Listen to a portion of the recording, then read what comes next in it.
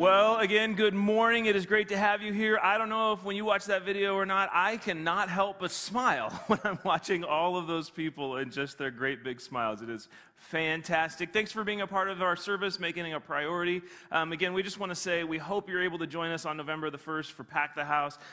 It is going to be all virtual, so in case you're like, oh, are we getting it? It's all online, and right now we're going to be safe. All that, it's virtually online at this point, unless all of a sudden COVID goes away, then we'll change that. But hope you join us online. We started a new series last week. None of that was scripted. The people are like, what are you talking about? Anyway, that happens every week. Anyway, we started a new series last week called Choose Joy. And what we're doing is we're looking in the book of Philippians, and the letter to the Philippians is really probably the most positive book in the Bible, the most joyful book, the happiest book, you would say, in the Bible. And one of the mistakes that we fall into and that we need to understand when we're talking about choosing joy is oftentimes we fall into the trap of when and then type of thinking. Basically, when this thing happens, then I will know joy. Then joy will be possible. And we tend to fall into this in our life all the time. Like, you remember when you were like, when I finally go away to college, then I'll know joy. Oh, wait, when I finally get married, then there will be joy. When we finally have a baby, now there will be joy. When we finally get that job, then, or when we finally get our kids off to school, or when we finally get our kids to leave the house. That one might be true, I don't know, but then we will find joy. And last week we were looking at the fact that when we decide to choose joy, it's really about some choices that we make and some things that we choose to do. And last week we centered on the idea of relationships. And what we uncovered is that joy isn't just a positive state of mind. Joy truly is choosing to actively make choices, choosing some actions that will create and establish joy in our lives. So think about it this way. Let's say we decided to choose painting. Let's say I choose painting. I can't just choose painting and then suddenly I have a bunch of completed works of art in my house, right? If I choose painting, I have to go choose some supplies. And I have to go choose where I'm going to set up my easel or my canvas.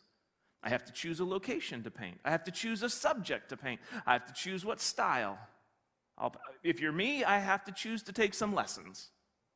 You got to choose to spend some time. You got to choose your paintbrush. There's lots of choices that have to make when we choose to paint. And the same is true when we choose joy. Choosing joy is more than just choosing to be happy. It's choosing to take some steps. It's choosing some actions and some attitudes that will lead to joy. And one of the huge things that we need to understand when it comes to choosing joy is to realize that there are some obstacles and there are some true enemies to joy that we'll need to overcome. So this morning we're going to be looking in Philippians 1:12 through 30 and see that Paul speaks to these obstacles. And Paul's going to give us some very practical examples of how we can choose joy no matter what's happening. And last week I mentioned that Paul, the writer of this, one of the early church leaders, he wrote the letter to the Philippians on how we can choose joy. He wrote it while he was sitting in prison. And he's sitting in prison because he was preaching Jesus. So now he finds himself in Rome, in prison, and all of this has happened after 4 years of life that really didn't seem all that joyful. I mean, in the years leading up to being in prison in Rome, he'd spent 2 years in jail in Caesarea under false charges. Then, on the way of getting transported from Caesarea to Rome, the ship that he's on ends up getting shipwrecked in the middle of the Mediterranean Ocean, and he ends up on a deserted island, which that would never sound bad if deserted was actually just a desert island. Could you imagine if you landed, if you also... Oh, it's a desert. No, it's desert island. That would not be so bad. Anyway, that's not where he landed. He landed on a deserted island. He's stranded there for a while, but it's not completely deserted. It's actually got poisonous snakes, thank you very much, of which he gets bit. But then eventually he actually gets to Rome, where he is put into prison for 2 years. He's such an important prisoner. He gets chained to a guard. A guard gets chained to him for 24 hours a day, no privacy, all because he's such an important prisoner. Paul has every reason to be bitter. He has every reason to be miserable. He has every reason to be depressed. If there was ever a guy that could throw a pity party, Paul is the guy. But instead, he chooses to write about joy. So this morning, we're going to be focusing in on Philippians 1, 12 through 30. Let's read. We're going to read that whole section. Here's what it says. Paul says, "Now, I want you to know, brothers, that what has happened to me has really served to advance the gospel. As a result, it has become clear throughout the whole palace guard and to everyone else that I am in chains for Christ.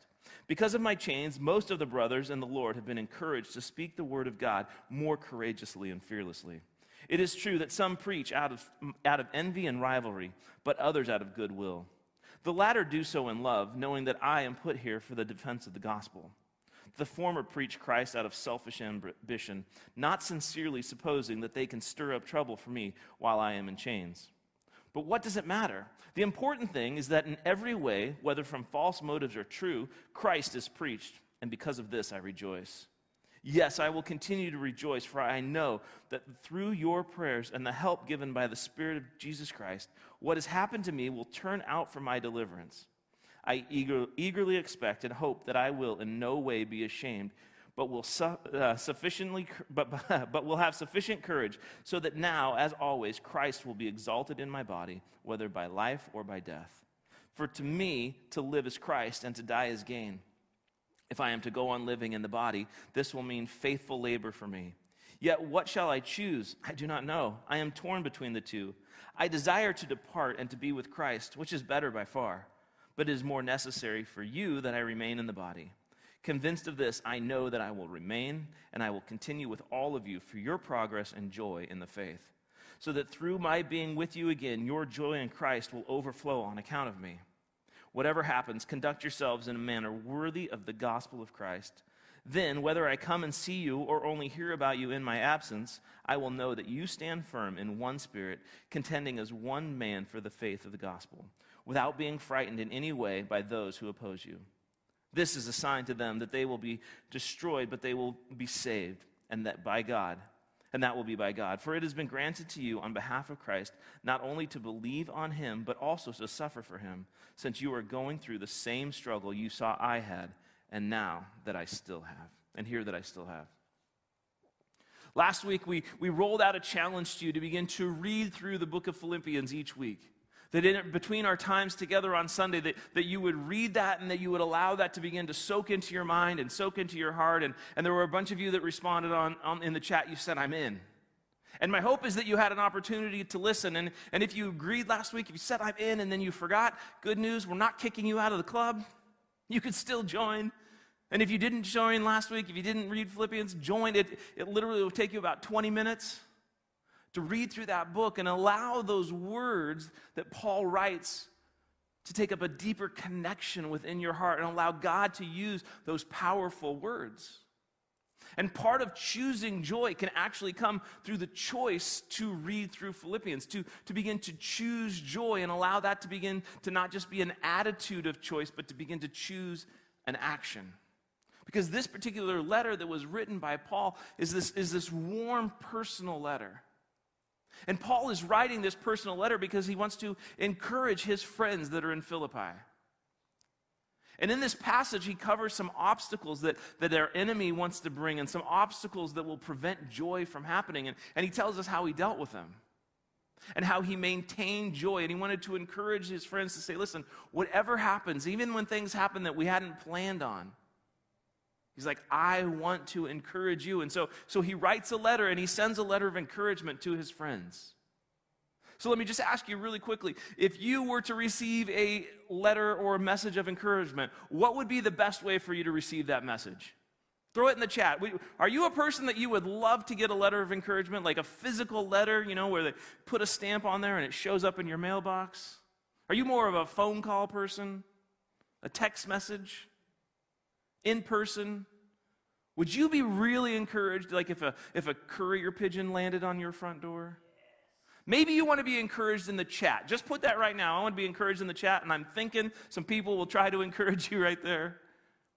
But in this letter to the Philippians, Paul is showing us that we can choose joy no matter what happens, which means that we have to choose some actions. We have to choose to keep moving. We have to choose to engage in the process no matter what. And really the key verse that we're looking at this morning is verse 27. In verse 27, Paul says, whatever happens, conduct yourself in a manner worthy of the good news of Christ. And when Paul says that it's possible that no matter what happens, we can conduct ourselves in a manner that's worthy of Jesus Christ, that means it's possible to choose joy no matter what. And Paul, in fact, continues to choose joy even while sitting in prison for speaking up and preaching about Jesus. Paul is saying, whatever happens, you can choose joy. And Paul begins to model and begins to describe some habits and some choices and some ways that you and I personally can, each of us can say that I choose joy no matter what happens, if I, meaning we have to take ownership of our own joy. It is nobody else's responsibility for you to have joy. When you and I choose joy, no matter what, we're saying it isn't dependent on what other people do for me or what I receive from other people. Choosing joy for myself doesn't depend on what other people say. We can choose joy no matter what. And when we choose joy no matter what, it happens when you and I choose to look at every problem from God's viewpoint. Now, people that can experience joy no matter what happens, they've taken a larger perspective on things. They have a bigger view. They've sort of taken this whole picture concept. And when we don't look at things through the big picture, we don't get to see God's point and what God is headed to. And as a result, we get discouraged and we get frustrated and we become unhappy. And the reason that we become unhappy is that we don't see what God is doing. And the truth is that no matter what is going on, whether life is good or bad or ugly, God ultimately is working his plan. Even when we make mistakes, God has the ability to put those mistakes and weave them right into his plan. God can use those moments. God can use the sin in our lives. God has the ability to take the moments where we have faults, and he's like, okay, well, that wasn't really what we wanted to have happen, but God can still steer that into what he was planning. And God says, I can still fit that in my plan. And Paul recognized that, and he knew that, so he starts out with verse 12. Paul says this, I want you to know, dear brothers and sisters, that everything that has happened to me has helped spread the good news. And what we need to understand is what Paul is talking about. See, Paul was a planner. Paul was a dreamer. See, from the moment when Paul first met Jesus, Paul began to have this idea that if he could get to Rome and begin to preach, if he could get to Rome, he would be basically stepping into the center of the known universe. Rome was the capital of the empire, of the Roman Empire. Rome was the place. Rome was the most powerful, most strategic place. There was no other nation more important than the Roman nation, the Roman Empire. No other city more important than Rome. And Paul is thinking, if I can get to Rome and begin to preach, it will spread everywhere. And if Paul were alive, I would think that probably the city that Paul would want to get to would be New York. If Paul was here today, he would think, if I can get to New York and begin to preach, I can really make a big splash. Now, I tend to think he would go to New York. Maybe you can think of a more powerful, strategic, important city. Throw that in the chat, or maybe you're like, nope, New York is the place. But maybe New York is just sort of a little bit of my American bias, I don't know. Maybe somebody can make a case for London or Tokyo or some other. If Paul were alive today, what city would he go to? Because Paul is dreaming that if he can get to Rome, or if he could get to New York or London or whatever, he's thinking, if I can get there and begin to share about Christ in the center of it all, the word will begin to spread. And Paul's thinking, I can get to Rome, and maybe we'll rent out the Colosseum, and I'll preach to tons of people, and I'll tell them about Jesus, and everybody will hear about it, and it will begin to spread. That's what Paul is thinking. He's like, I got to get to Rome, and I got to begin to preach to everybody. And God's like, I have another idea. Paul, you're going to go to Rome, but you're going to be a prisoner. Paul, you're not only going to be a prisoner, you're going to be a royal prisoner of Caesar. And at this particular point, the Caesar of Rome was Nero. And if you don't know about Nero, this dude was wicked. And not wicked like good wicked. Like not good wicked. This is a bad guy. And Paul is a prisoner of Nero. He's a royal prisoner, which means essentially he has a guard that's chained to him 24 hours a day. But because he is chained to a guard, and because he is a royal prisoner of sorts, he actually begins to have some access to these important guards. And he's actually able to talk to some people that he wouldn't be able to talk to otherwise. He basically begins to explain that everybody around begins to know. I mean, Paul is literally chained to a guard 24 hours a day for 2 years, and every 4 hours they would rotate which guard was chained to him. So I ask you, who's the true prisoner? Because for 2 years, Paul gets to have nearly 4,380 conversations with guards. Every 4 hours, a new guy. Or the same guy, whatever. Paul has a captive audience. God's like, my plan is that you will begin to talk to the royal guards in a place of influence. And actually, when we get to the end of Philippians in chapter 4, Paul begins to describe that now individuals within Nero's family have become believers in Christ. Very likely as a result of the fact that Paul was considered a royal prisoner and had access to those situations. Paul was in prison. And not only did Paul have a captive audience within the royal situation, but he was forced to sit. I mean, Paul's a goer, he's a doer, but because he's forced to sit in prison, all of a sudden now he has some time on his hands. He has the time to write some letters. And those letters ultimately become a part of the New Testament. So Paul could have spent all of his time preaching to the Romans in the Colosseum, or he could write some letters that would be included in the most widely published book in the history of the world, the Bible. So what got more word out? Because in prison he writes to the Ephesians, and he writes to the Philippians, and he writes to the Colossians, and he writes to a guy named Philemon. And this is what Paul says. He's like, listen, I want you to know that though all of this has happened, even though I'm sitting in prison, all of this has actually helped to spread the good news of Jesus. He's like, I had a plan, but God had an even bigger plan. And so he says, I was able to choose joy because I could see what God was doing through my problem. So for just a moment, I want you to think about a problem that you're facing in life. What is that struggle? What is that prison that you feel like you're in? And what would happen if you started to look at that situation through God's viewpoint and what God might be able to accomplish through that struggle? Because anytime we're in a problem, anytime there's a situation, it can get us down, it can cause us to lose joy, or we can do what Paul does and begin to see, what is God's viewpoint of this?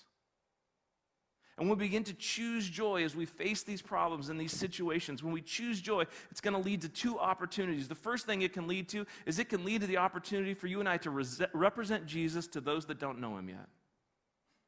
As a follower of Jesus, we get to represent him in the way that we live. And it's really easy to say that Jesus is great and everything's fine when life is sunny and bright. But we have to recognize that the greatest opportunity to represent Jesus are in times when things are tough, when situations are difficult. That's when people will notice that Jesus has actually made a difference in our life. Listen to what Paul says. Paul says it this way. He says, for everyone here, including all of the soldiers in the palace guard, know that I am in chains because of Christ, because he would not shut up. And they all now know. He wasn't going to allow this moment to be wasted. He was going to make sure that everyone knew why he was there, that he was willing to be in chains because of who Jesus was and what Jesus had done in their life, in his life, and what Jesus could do in their life. And so he represented Jesus in a difficult situation. Also, what he demonstrated is that we can be an encouragement for other believers. Listen to what he says in the next one. He says, and because of my imprisonment, many of the Christians here have gained confidence and become more bold in telling others about Christ. He's like, listen, others are watching how I'm able to handle myself in here and how I'm choosing joy and how I'm facing this, and they are motivated to keep telling others. And what we have to recognize is that God can use the problem that we're going through right now in these same ways. That when we choose joy, no matter what it is that we're facing, no matter what it is that we're going through, if we can choose joy in that process and continue to represent Jesus, it can literally change eternity for other people. Paul is choosing to represent Jesus to those that didn't know Jesus yet. And he's choosing to represent Jesus and be an encouragement to the other believers to help them be bold. And these are two of the reasons that we can choose joy and that should motivate us to choose joy no matter what's happening. And it happens when we begin to look with God's perspective at the situation that we're going through. We can also choose joy when we choose that we don't give up control of my attitude. Paul sets this amazing example that no matter what happens, he's never going to let others control his attitude. In the next section, he begins to talk about four types of people that could have impacted his attitude, but Paul doesn't allow it. And here's how he describes it. He says this. He says, it's true that some preach Christ because they are jealous and quarrelsome. Others preach for genuine goodwill. These do so out of love, and they know God's given me the work of defending the gospel. Others preach Christ sincerely from a spirit of selfish ambition. Others just want to stir up more trouble for me and add to my pain while I am in prison. So he talks about four groups. In the first group, he points out, he's like, there's some jealous arguers out there. And the Greek word that he used for quarrelsome, he uses this word, I'm probably going to say it wrong, but I think it's eris. Eris basically means someone that loves to argue. They just love to argue. Sorry, I didn't mean to look at you, Travis. They just enjoy controversy. They love getting into a fight. They love being contentious and divisive and critical. That's not true of Travis at all. Sorry. He flashed the light. Anyway, but notice the critic is motivated out of jealousy. And people that tend to be critical, they're jealous of what is going on, and so as a result, they begin to be critical of the situation.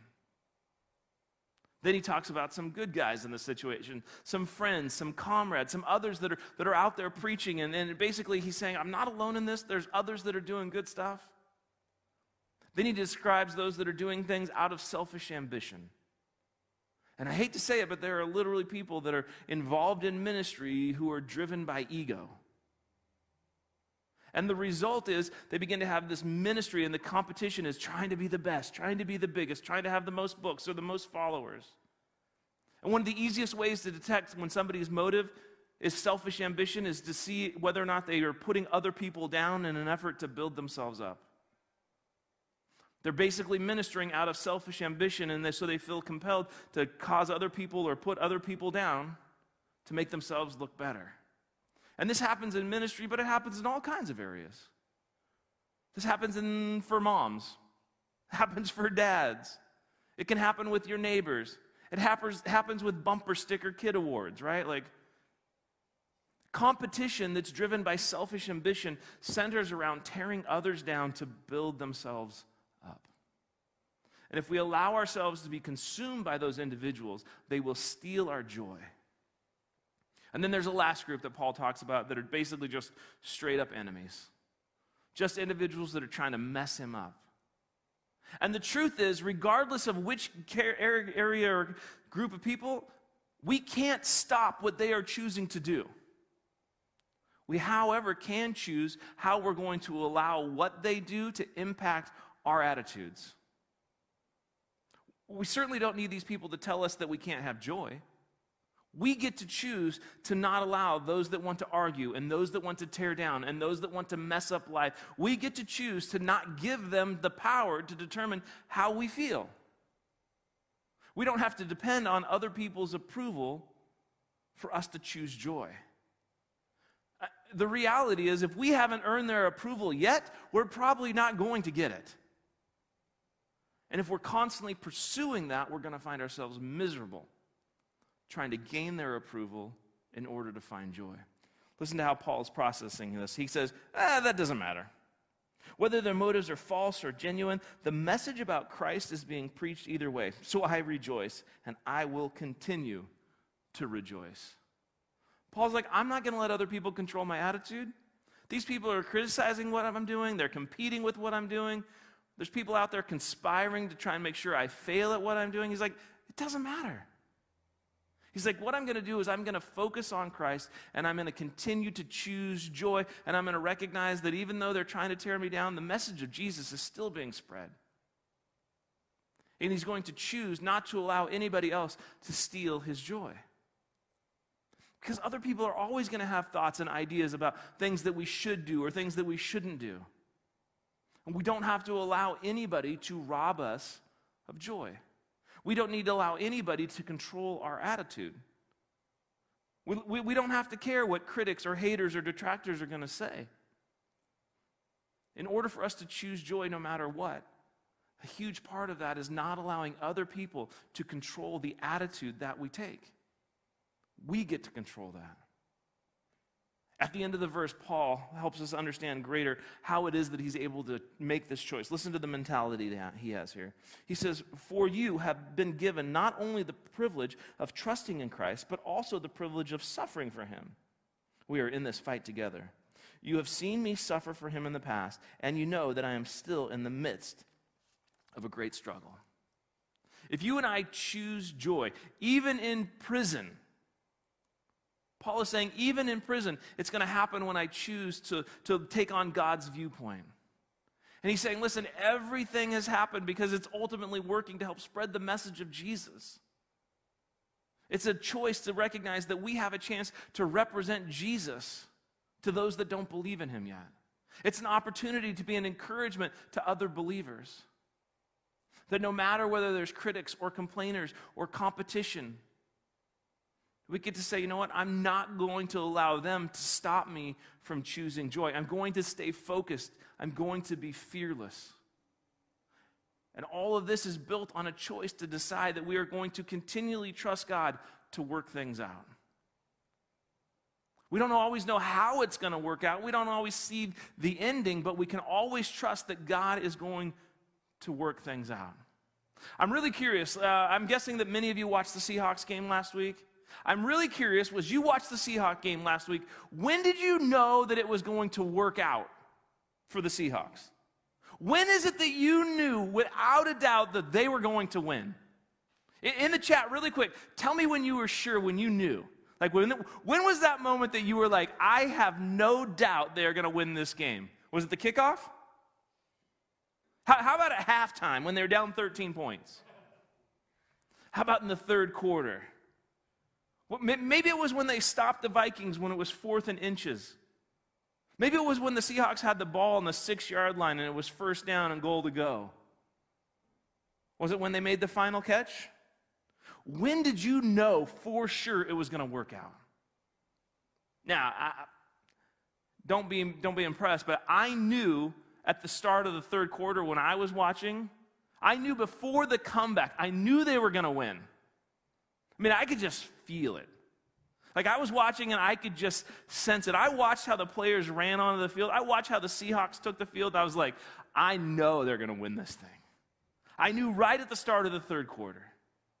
And the reason that I really know is that we typically have to watch the game delayed on Sundays because of responsibilities and schedule on Sundays. And we have somebody in our neighborhood that lights fireworks every time the Hawks win. So just before we started the third quarter, we heard the fireworks. But the Seahawks had just played terribly in the first half. It was a disaster. They were down 13, but we were able to trust the fireworks. And then when the Seahawks ended up scoring 3 touchdowns in 2 minutes, we trusted the fireworks. And then when the Vikings came down and they scored at the end of the third quarter, and then they scored again in the fourth quarter to take the lead, we trusted the fireworks. And then when the Vikings had the ball with 2 minutes to go on the Seahawks 6-yard line, only needing to go inches, we trusted the fireworks. And with 15 seconds left and the Seahawks have the ball 4th and goal, and it looks like this is trusted the fireworks. And they managed to win. Even when it looked like there was no way it was going to work out. We had heard the fireworks, so we knew how it was going to turn out. So in your life, when relationships are falling apart, you can trust God that he's going to work things out. And when the bank account is at zero and there's still more days left in the month, you can trust God that he's going to work things out. And when our country is on the verge of imploding, we can trust that God will work things out. And when the doctor doesn't have answers, we can trust that God will work things out. And when life looks like there's no way that things are going to work out, we can continually trust that God is at work. Listen to how Paul spells it out. He says this, I will continue to rejoice, for I know that as you pray for me and as the Spirit of Jesus Christ helps me, all that's happened will turn out for my deliverance. When the problem is going on, we have two options. We can either choose to worship or we can choose to worry. We can choose to pray or we can choose to panic. We can worship or we can worry. And the more that we worship, it gives us a lot less time to worry. And the more that we pray, the less time we have to panic. I mean, these are our options. And this verse is so powerful because Paul basically walks us through where we can find the strength in tough times, how we can stay positive, how we can choose joy no matter what's happening. He's like, I'm going to continue to have God's perspective when I look at my problems. That's why he says, for I know. He's like, I've heard the fireworks, so I know how it's going to keep going. I know that God is going to work in this situation. I'm going to take God's perspective. He's like, for I know. He's like, I also know that there's people praying for me. That's going to keep me going. He's like, I know that I've got the Holy Spirit working in me, giving me strength. I know that's going to help me keep going. He says, I'm going to expect that God is going to continue to work. He's saying, I have faith that God is at work in this. Paul is saying, I've got perspective. I've got people praying. I've got the Holy Spirit. I've got faith. And as a result, I'm going to choose joy. And our option, our opportunity is to continually choose joy. To choose joy no matter what is happening. Because we look at it from God's viewpoint. We don't allow others to control our attitude. We continually trust that God is going to work things out. And then the last thing we do is we choose to stay focused on my purpose, not on my problem. If I stay focused on my purpose and not my problem, I can choose life or choose joy even when life is falling apart. And it's not just my purpose that I dream up. It's God's purpose for what he has determined for my life. And so for Paul, he's this old dude sitting in prison, a long way from home, stuck in Rome, literally awaiting execution. These are not joyful times. They've taken everything from Paul. They've taken his friends. They've taken his freedom. They've taken his ministry. They've taken his privacy. He's chained to a guard 24 hours a day. But Paul says, one thing they can't take away from me is my purpose. They can't take away my choice to pursue the purpose that God has given me. It's like I'm going to continue to do that. They're not going to take my purpose away from me. And he's saying my purpose is to serve God by serving others. He's saying no matter what happens, that's what I'm going to do. Verse 22 through 25, it says this. He says, but if I live, I can do more fruitful work for Christ. So I really don't know which is better. I'm torn between two desires. I long to go and be with Christ, which would be far better for me. But for your sakes, it is better that I continue to live.